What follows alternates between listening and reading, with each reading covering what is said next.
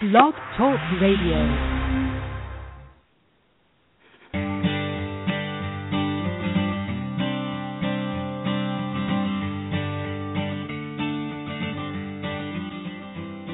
Hi, and welcome to The Art of Film Funding. I'm your co-host, Claire Papin, along with Carol Dean, author of the best-selling book, The Art of Film Funding.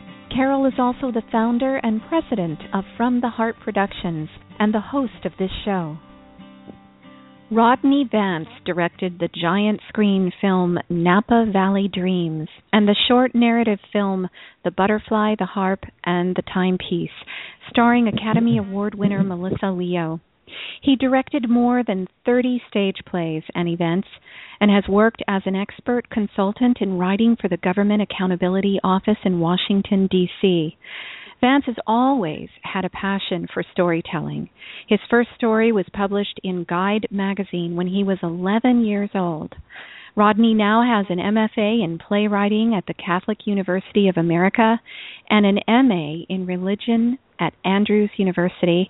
His professional memberships include the Writers Guild, the Dramatists Guild, the Television Academy, and Mensa. Rodney is currently the chair of the Department of Film and Television at La Sierra University. And Carol, I understand Rodney is a new donor to the Roy Dean Film Grant.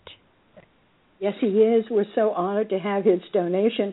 He's giving a consultation for the winner of the Fall Dean Grant. And thank you very much, Rodney, for joining us. I'm so pleased to be part of this, Carol and Claire, and also glad to be able to support the Roy Dean Film Grant, which has been of benefit to so many independent filmmakers. Thank you. Wait till we get you up to date with the latest winners. It's getting more fun every year. So, Rodney, what I want to cover first are some tips for the best marketing and fundraising, because you have two brilliant films that you created successfully, and you have marketed each film to different audiences. So let's start with your Napa Valley Dreams film. I know you created this film once you moved to Napa Valley, so tell us more. Napa Valley Dreams came about. I was teaching at Pacific Union College in Napa Valley, and as often happens with academic departments, we were underfunded, and I wanted to find a way to increase funding to improve the quality of education for our students. And the normal way that academic institutions do that is pursue donors and that sort of thing. And I thought this time it might be fun to take advantage of the skill sets that we were trying to teach our students and do a film about Napa Valley. And I wanted it to be an IMAX-style giant screen film and really showcase what I loved about the Valley and its people. And that's where it started. It took us a couple of years to figure out how to put together business plans and get a lawyer for private placement memorandums and raise the money. But I'm very proud with what students and professionals working together were able to achieve with that film. And that's essentially how the film came to be. Wow. So in other words, you used your resources at hand, the people who are learning to make films or had some experience in it, to create the film. So starting from scratch, did you write the overview of the film? Did you write the treatment? Yeah, I actually wrote a full script to the film based on people who I knew that I wanted to talk to in the film, and then looking at their websites and talking to them in advance to get an idea of what they wanted to say. We put together a whole script together, which obviously we didn't put in front of the people and ask them to read the script. It gave us always an idea of what we were trying to get on camera for each person that we interviewed. Napa Valley Dreams is essentially about various people who live in Napa Valley and who are engaged in a variety of professions, including the most famous winemaking and food being chefs, but a number of others as well from all different economic backgrounds, and the dreams that they bring to the Valley and the distinctive lifestyle that creates, which results in this amazing way of living that Napa Valley is famous for. And we combined that with state-of-the-art technology. We used the Red Epic camera and very advanced lenses, prime lenses from Russia, so that we didn't have to use lights with the film and we could get into a lot more places quickly and easily, which is important to documentary filmmaking. And we also were the first documentary film released using the Dolby Atmos sound mix. And purely through happenstance, we also captured the last on-camera interview and keyboard performance of Ray Manzarek, who's a resident of Napa Valley and was also keyboard player of The Doors before he died. Oh my gosh, how wonderful for that. That was a great achievement. And how nice to have him in your film. But tell us, what is this Dolby sound mix that you were the first one to use? Well, Dolby, of course, has been involved in sound both for the home market and especially for theaters, theatrical films, for a long time. They've come out with a new kind of sound mix, like a Dolby 9.1 almost, where the theater is filled with speakers in the ceiling and around all the walls. And then rather than assigning a sound to a particular channel which comes out of a particular speaker, as they've done in previous mixes, this time they're assigning sound to a spot in the theater, and then they use the various speakers around the room and in the ceiling to place the sound at the specific spot in the theater. It's a remarkable transformation in audio technology, and I'm so glad that we were able to include it in our film. It was a lot of fun being in the Dolby sound mixdown room and working with the mixer, and we had have a scene with rain in it. And he goes, "All right, which rows do you want to get wet?" And I said, "All right, let's pick rows 4, 5, 6, and 7. The rain's going to fall right on them, and everyone behind that, the rain's in front of them, and everyone in front of that, the rain's behind them." And that's something that's very possible to do with Dolby Atmos. We can place the bird that's flying around. We can place it so that you hear it flying around the room and singing. Or the same thing can be done with music. We had some of the music has drum rolls. We used a lot of ancient instruments in the film to give it a unique sound, and we were able to take some of the sounds and move them in circular patterns around the room. So it's really not only a strong visual experience, it's a strong audio experience. And related to film funding, which is I know what we're talking about, having things like that are unique and special to your film that's what attracts money to the film, and it's also very, very much what attracts audiences and distributors to the film, trying to find something that's unique that you can put together with your particular film. Yeah, your unique selling point. Absolutely right. So for your film, what was that? Part of it was, a lot of it's what we've been talking about. Part of it was having the final interview with Ray Manzarek. Part of it was taking a rather unique approach to Napa Valley, rather than just focusing on winemaking and the world-class chefs. We focused on an entire lifestyle mix. And part of it was the technology, being able to take the equivalent of a 70-millimeter camera into places that had not been filmed with that level of equipment before in Napa Valley, and also the new Dolby Atmos sound mix. All of those things work together to create something that is a special and relatively unique video and audio experience. Well, and as you were pitching the film to investors, those were the topics that you used as your key selling points? We didn't use Ray Manzarek because we didn't know that we were going to have his final interview when we were pitching it at the time. We weren't even sure we were going to get him in front of the camera. But the other things, yes, we did use. We had a copy of the script and the synopsis of the approach we were going to take to the script, and then also comparable films that were destination films at different places around the country, because that's essentially what Napa Valley Dreams is a destination film. After we opened, we ran for almost a year at the Cameo Cinema in St. Helena, which is right in the heart of Napa Valley, and currently we have plans to reopen the film in a beautiful theater called the Empress Theater in downtown Vallejo, the gateway to Napa Valley. We'll be opening it there around April the 1st. April the 1st is our target date, and so that anyone who goes up and visits Napa Valley can stop in and see the film on their way into or out of the valley. Now, is it an IMAX film? No, it's a giant screen film, but giant screen is like Kleenex. The generic term is tissue, and the branded company name is Kleenex, but it could also be Puffs. We're actually giant screen, and we are not IMAX branded. We work more closely with Dolby, actually, than we do with IMAX. IMAX was sufficiently... well, I don't know if I want to say this on the radio or not here, but it was more expensive, so we chose not to go with that particular branding. There are real advantages to the IMAX visual experience, but we could not use Dolby Atmos sound with an IMAX what's the word I'm looking, deliverable. So we went with giant screen format instead. Okay, that makes sense. So, how long is it?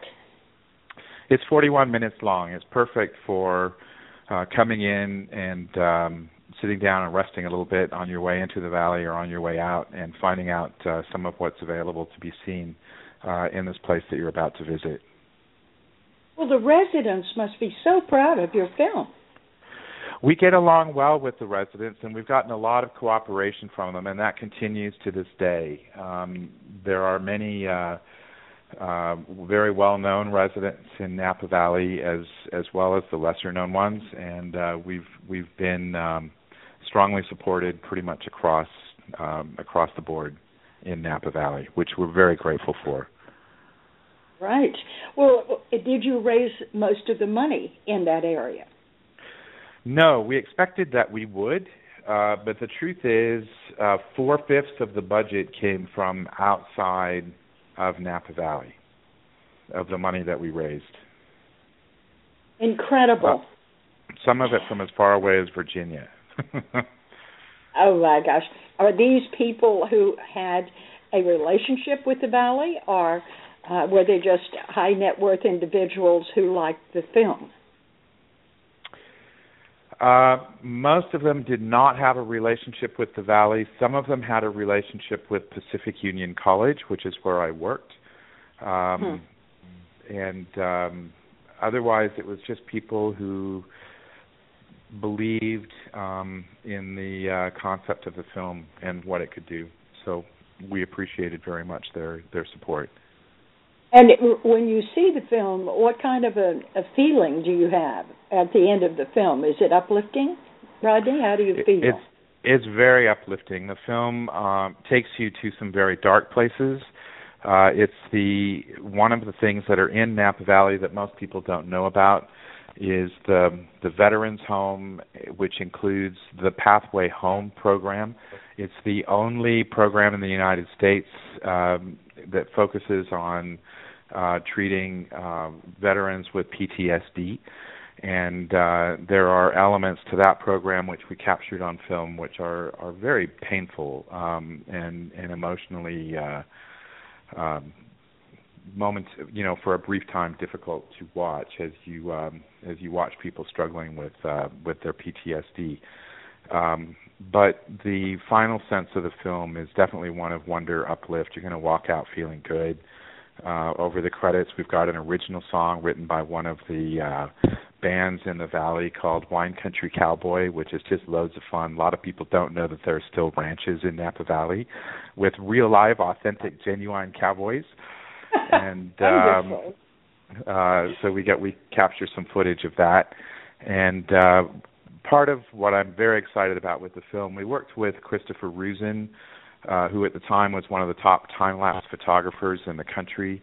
He did things with time-lapse photography and night skies and flowers and that sort of thing for the film, which are extraordinary, including moving camera panning, moving camera shots like along a track so that you're getting the camera moving while the stars are moving across the sky.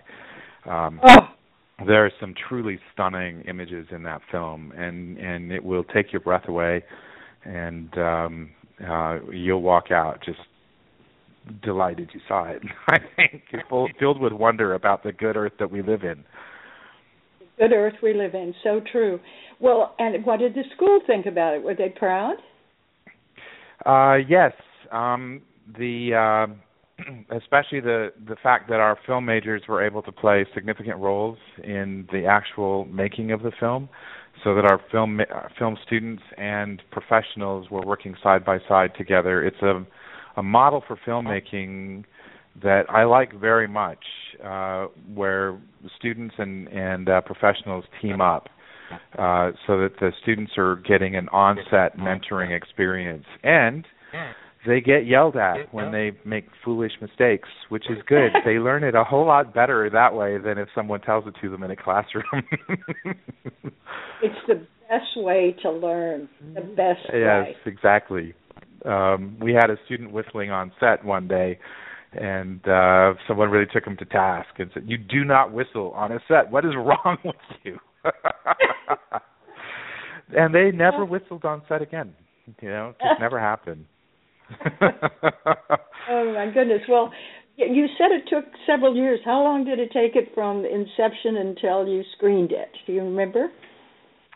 About 3 years from inception to screening, and about 2 years of that was pulling together the funding, and then close to 1 year was the filming, because we wanted to film through all 4 seasons.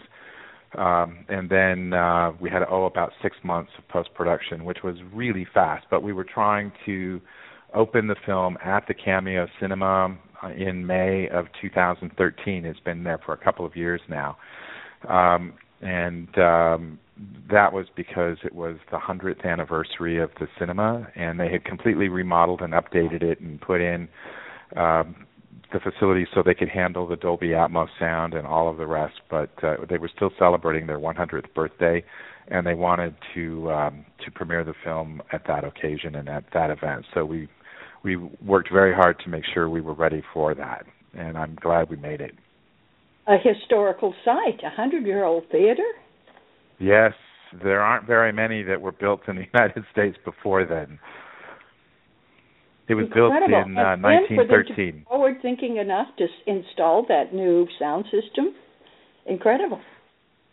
Yeah, well, they did that in the run-up to the 100th anniversary, and they did it in part to accommodate the film Napa Valley Dreams. So at the opening, they played the very first film that had ever been screened at the theater, and which they had to really scour to find a copy of.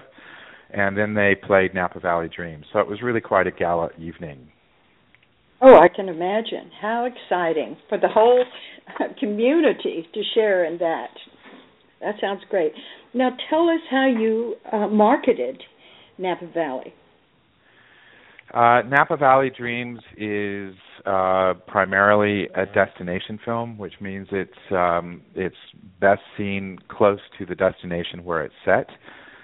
We did get picked up for distribution as well by an organization called Big and Digital Films, which has been marketing it to museums and science centers, especially art museums around the country and around the world. We also got picked up by Sony to broadcast on all of their electronic devices. And most recently, we've been picked up by Principal Media, which is helping us to remix the sound, so it will be one of the first films released in the new Dolby Home Atmos mix, and they'll be releasing it on television throughout the world with that.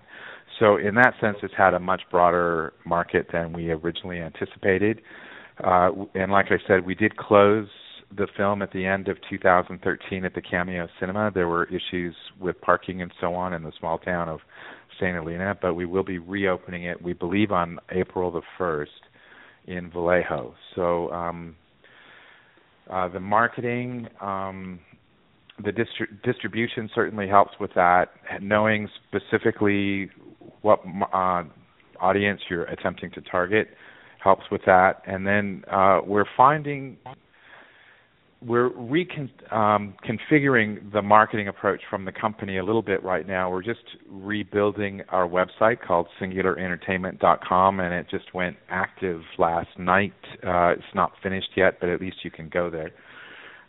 And what we're trying to do is use social media a lot more and use from the footage that we shot of Napa Valley, we want to put like Vine clips up, or small clips that can be available for free or for like 99 cents, trying to work to attract an online audience for this film and for the next film that we're just releasing, which is coming out this fall. Well, that sounds great. I just wanted to go back. Tell me about, I didn't quite get the full name of the digital films distributor that's taking this to museums. The one that's taking it to museums is a Giant Screen distributor, and their name is Big and Digital Films. They specialize in films that were shot digitally that were intended for the giant screen, such as those we shot ours with the Red camera, which is a digital camera. So we were using that technology to kind of replace the 70 millimeter. It was very nerve-wracking the first time I saw the film on a very, very large screen at the Giant Screen Cinema Association convention, right up against the 70 millimeter film prints and so on. And I was very relieved when the film held its own. It's not quite as good, especially in the long shots, as if it had been shot on 70 millimeter film, although I think even that's been perfected now. But on the medium shots and the close-ups, you really couldn't tell the difference, even in front of professional cinematographers and directors. It was very difficult to tell the difference between the close shots and the medium shots, in between what was shot on the Red and what was shot in 70 millimeter film. Oh my heavens, that's an incredible thing to say to someone who loves film as much as I do. Uh-oh, I've spoken heresy now. Oh, gosh. Okay, well, and so Sony wants to broadcast it to what area again? Explain that one. They're global. Sony is a global distribution worldwide, and they broadcast it on all their electronic devices. They broadcast it on their 4K TV sets, on their Sony-branded phones, and anything else that's Sony-branded. They broadcast it.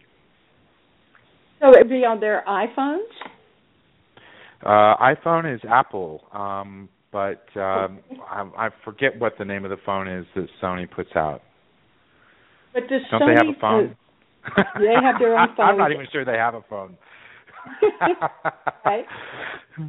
But I think it says something about phones in the distribution contract, so I'm not really sure. But it's on any electronic device that Sony sells. It's distributed on that. It's that has visual content. An achievement, because with Sony, that gives you a giant audience worldwide. Yes, it does. I'm very grateful that they picked it up, and we've also Dolby is using clips from the film to promote their Dolby Atmos sound. And so every once in a while I walk into a Best Buy or something and I see clips of Napa Valley Dreams playing, which is a lot of fun. And Deluxe is also using the film for promotional purposes, clips from the film. So we're very happy about that. Your film is a trendsetter. We think that it will hold it's like an evergreen. We think that it will hold and have value for at least a few years for a run, and that was something we intended from the beginning as well. We didn't want this to be something that would go obsolete in 6 months.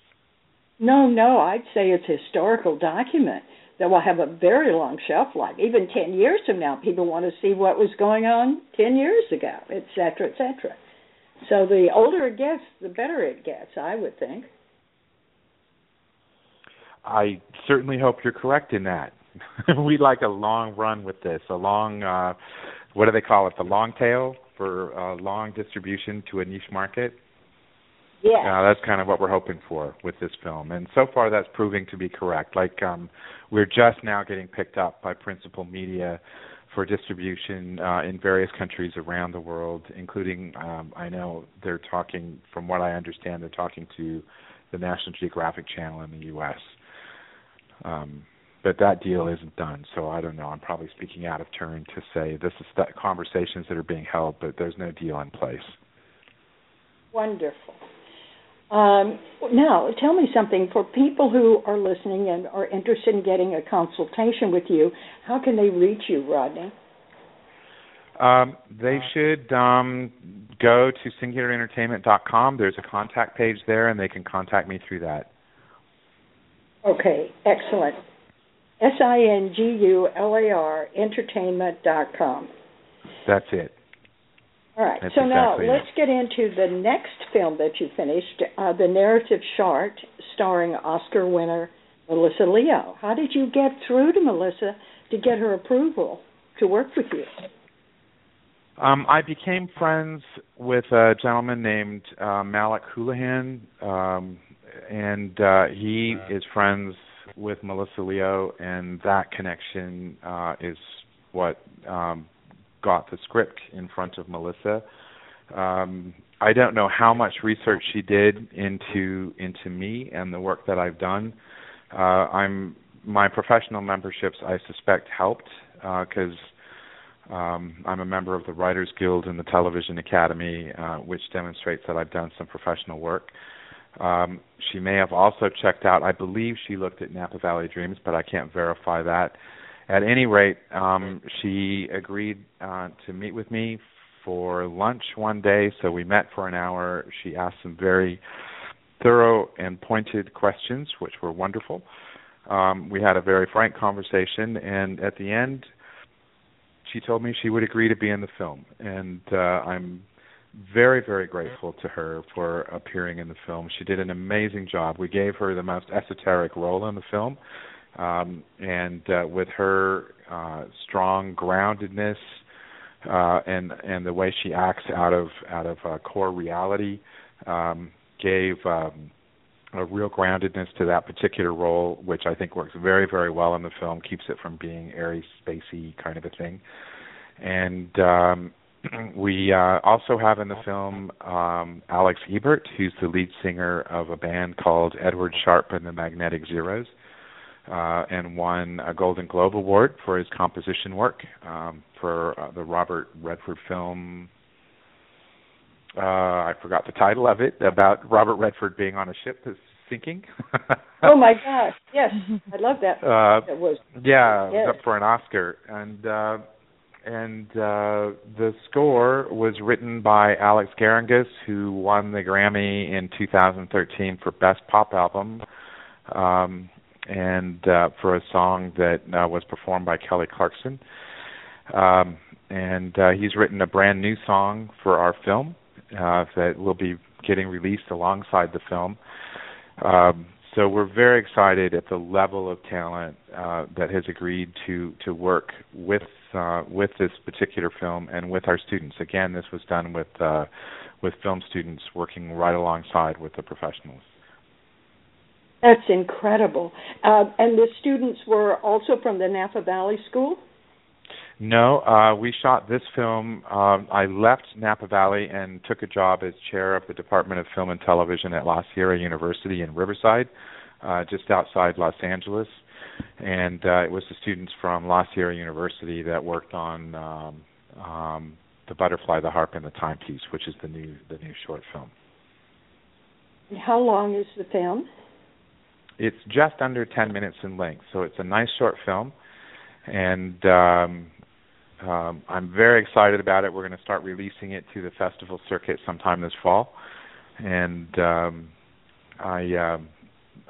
just very, very proud of this new film. I think I think the audiences will respond very well to it. Well, what's the log line? Since you wrote the whole story about log lines in my book, The Art of Film Funding. Oh yes, and now my log line isn't going to be good enough for what I wrote in that article. But it's essentially a magic shop where people from all walks of life can find what they need, if not necessarily what they want. it's a way of it's three intertwined stories actually of characters that have an object which externalizes something internal that they need to resolve. The writer came up with a brilliant concept. I think he wanted to do a Charlie Chaplin style film that was contemporary, and so therefore not silent, but with limited dialogue. And he wanted it to how do I want to say this? He wanted it to express, find ways to express these internal dreams and desires of the human spirit. And he wanted to do it in a way that was as visual as possible and it used as little dialogue as possible. So I think there's less than 100 words of dialogue in the entire film. So the music in the film also becomes incredibly important and becomes part of the narrative arc. It's not just accompaniment. It's part of the narrative arc itself.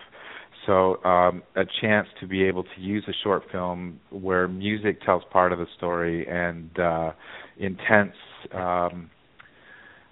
visual imaging on an independent film budget, short film budget, which is of course always very low. So finding ways to do that were the trick, and I think we came up with some solutions that audiences will find very moving. Oh, fantastic! So it's another group of skill sets were used for this. But what kind of a script did you give Melissa? I think it was the script and you personally that probably convinced her that this would be a successful film. But knowing your scripts, because I've read some of them, and they stay with you forever. So was all of it outlined in the script, all the feelings and emotions and things that were not in words? Well, I appreciate the good words about the scripts, and I know you've read several of mine. In this particular case, I didn't write the script. It was written by a brilliant fellow named Joseph Lennon McCord, and he's the one who came up with that concept. He did write a full script with interlocking storylines and the dialogue and the basic visuals that were desired throughout the script, and we took that and visually attempted to communicate the needs, the active verbs of the script throughout, the visual active verbs, and translate that into a fast-paced and powerful little film. And yes, you're correct. Melissa Leo did read the script and was attracted to the script, and would not have done the film if she didn't believe in the script. Yes, good. And is he a student of yours or a friend of yours? Joseph is a person that I met at a storytellers conference about 6 months before the film. Joe attended a screening of Napa Valley Dreams and decided that I would be a good director for this script of his, and so asked me to do it. And so we raised the money and made the film. So he was not a longtime friend, but he's not a student. He's had a long and accomplished career as an actor and as a mime. Audiences might recognize him most as the mime who was in the first Got Milk commercial, which is a lot of fun. So he's the one who actually wrote the script. Great. And then all the students got to be part of the crew and even act in it? Yes, that's correct. They acted in the smaller roles, and they assisted on camera. They assisted on sound. It was a student that did the production design for the film, and students were heavily involved in key roles throughout the production of the film. In addition, a student did a behind-the-scenes film, video about the film, and that was not only directed and created by a student, but it was entirely made by students, with every element of it made by students. And that behind-the-scenes film is visible now and can be seen at singularentertainment.com. It's up, it's posted. Oh, I want to see that. What fun that must be. That's great. Well, how did you find this film, Rodney? This one we filmed very differently than Napa Valley Dreams. it was a much less expensive film to make than Napa Valley Dreams, in part because we were able to use the equipment from Napa Valley Dreams to shoot the film, so we didn't have to rent it or purchase it, which saved us a lot of money, and I was glad to be able to provide that. The actual cash costs of the film were in guidelines with what we were allowed to budget for by the Screen Actors Guild for online distribution only, or festival distribution. And what we did for that then is I said, look, we're going to have the name La Sierra University Department of Film and Television as the first thing people see when the film comes up. So we went to donors and said, this is a way not only for our students to get a good value of education, but also a way to market this brand new film department a little bit. So this is an entirely donor-based film, and the goal of the donors on this particular film is simply to have it seen by as many people as we possibly can. So it's not about trying to raise money back or anything else. It's just simply about getting it out there. And we're going to be, for at least the next 12 months and possibly the next 24, we're going to be going through the festival circuit, which was always the intention. And once it's gone through the festival circuit, we'll make the film available online. Oh, how wonderful. Go through the festival circuit and put it online. Well, I would think that the same marketing companies would want this film, like Sony. I mean, this is a 10-minute film. This would be great for someone that's stuck in traffic or standing in line. Cute film to watch.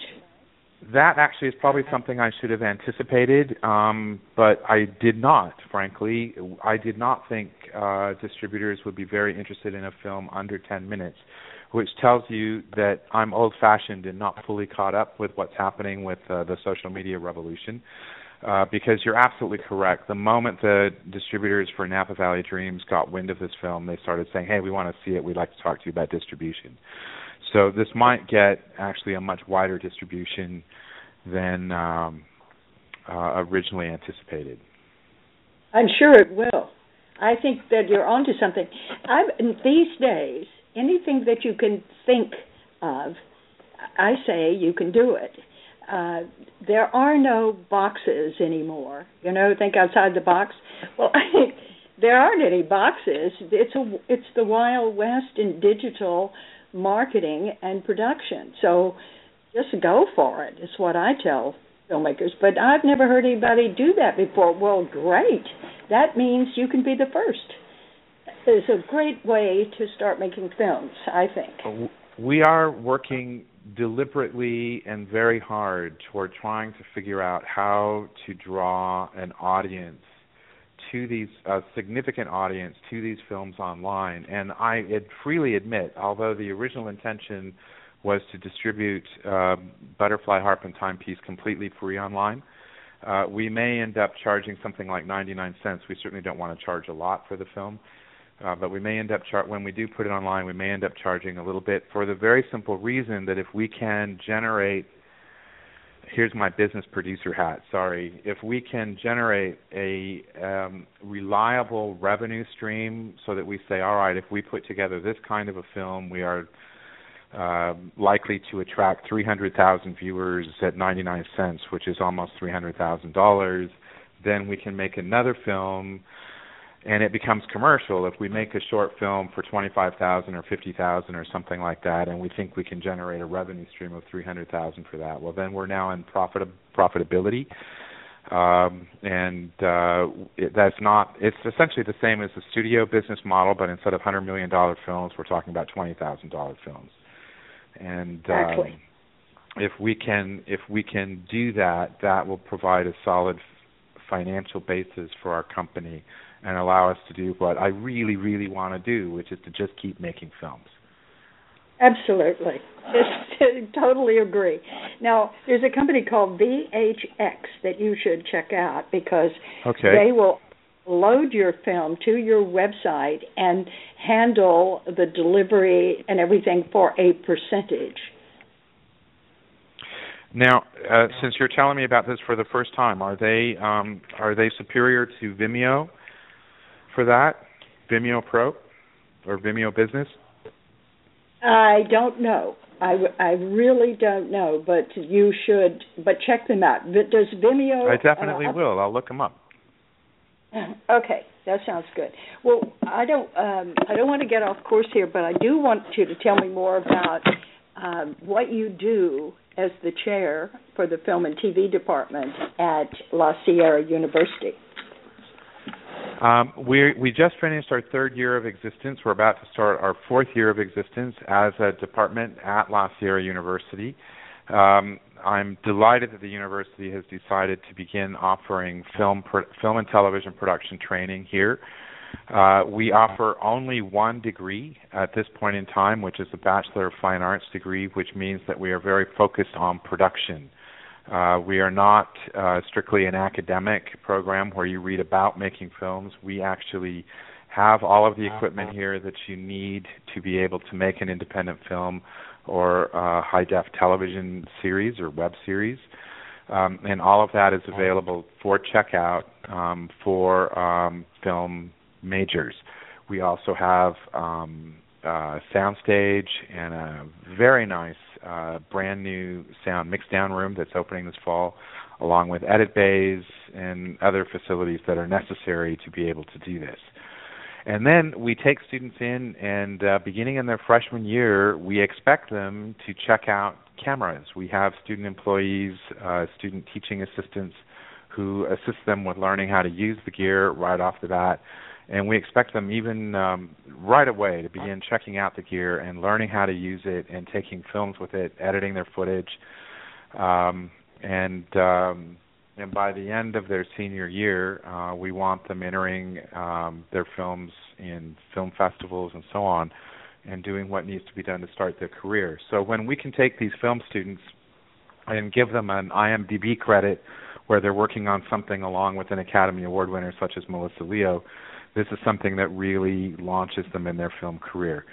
La Sierra University is also a Christian school. I want to make that very clear, Seventh-day Adventist, so that our students here have to be willing to take some religion classes and go to some worships.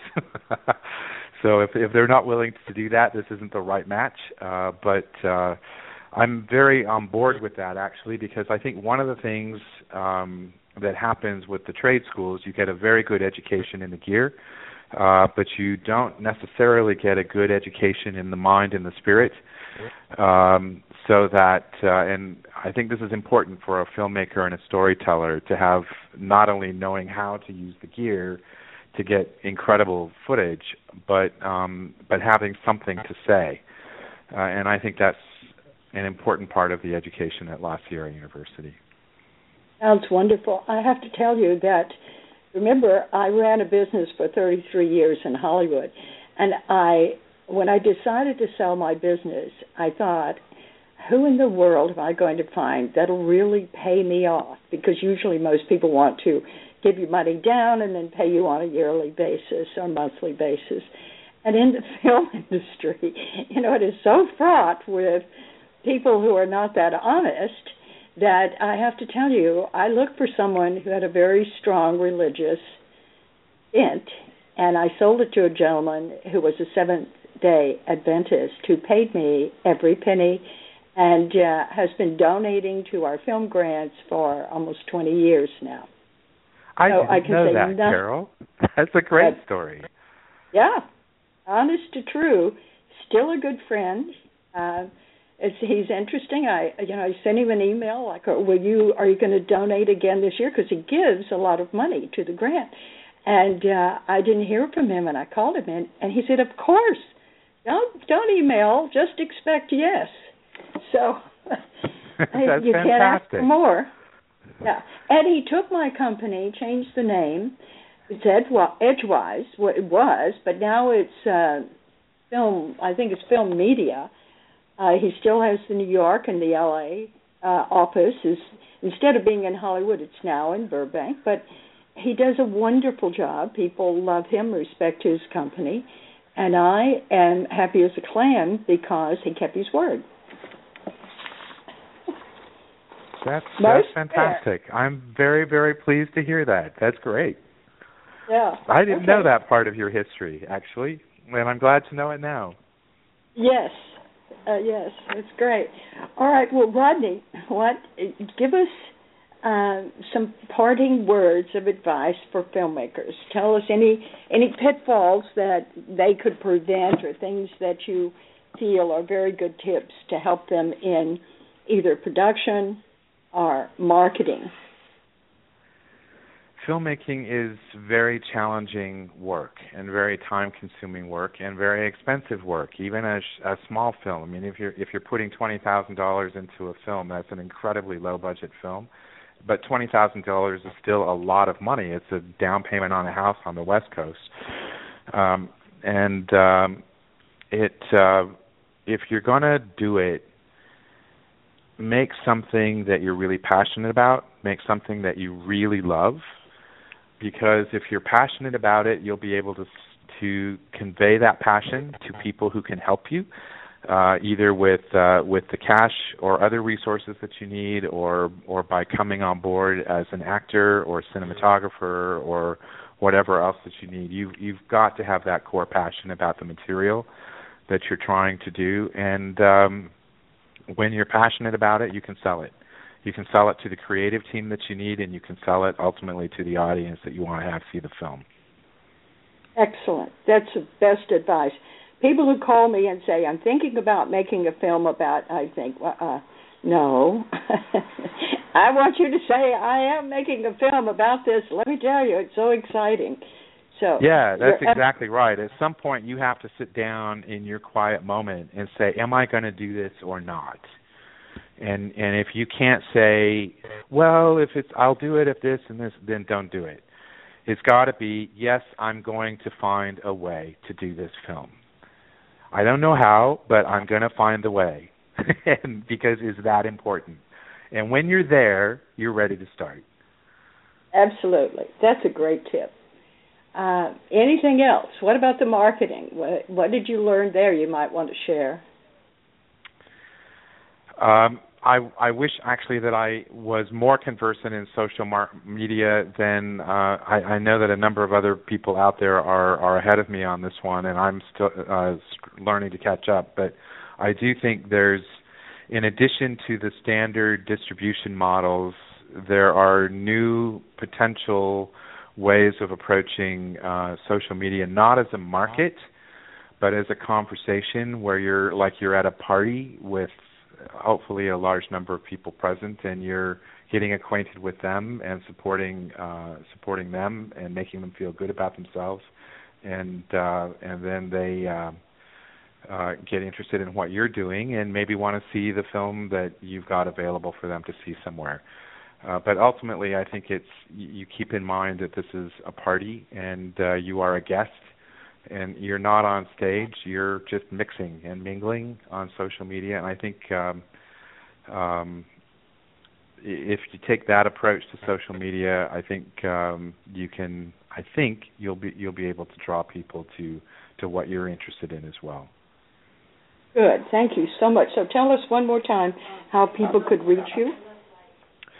I think the best way to reach me is to go to www.singularentertainment.com, SINGULAR entertainment.com. There's a contact button on that page, and if you click on that and send me an email, I'll get it. Okay, excellent. Thank you so much. We really appreciate this, and we want you back in another 6 months to find out what exciting new projects you're working on.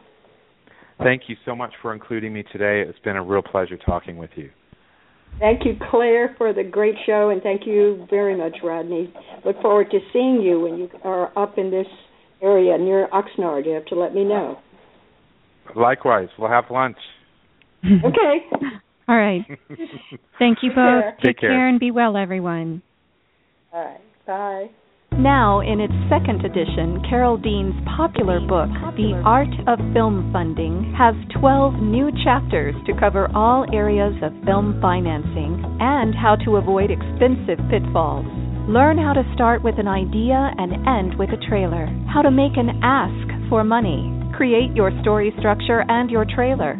Legal advice, fair use, successful crowdfunding, how to ask for music rights, and what insurance you can't shoot without. Available on Amazon under Carol Dean and at FromTheHeartProductions.com. I want to remind our listeners that David Raiklin is a brilliant and talented award-winning musician who scores films and can compose music for a trio or for a full orchestra. David is a very good friend to the independent filmmaker and comes highly recommended by From the Heart Productions. If you need music to help tell your story, please contact him at davidraiklin.com. That's David, RAIKLEN.com. And Carol and I want to thank you for tuning in to The Art of Film Funding. Please visit our website at FromTheHeartProductions.com. You can also find us on Facebook and Twitter. Good luck with your films, everyone.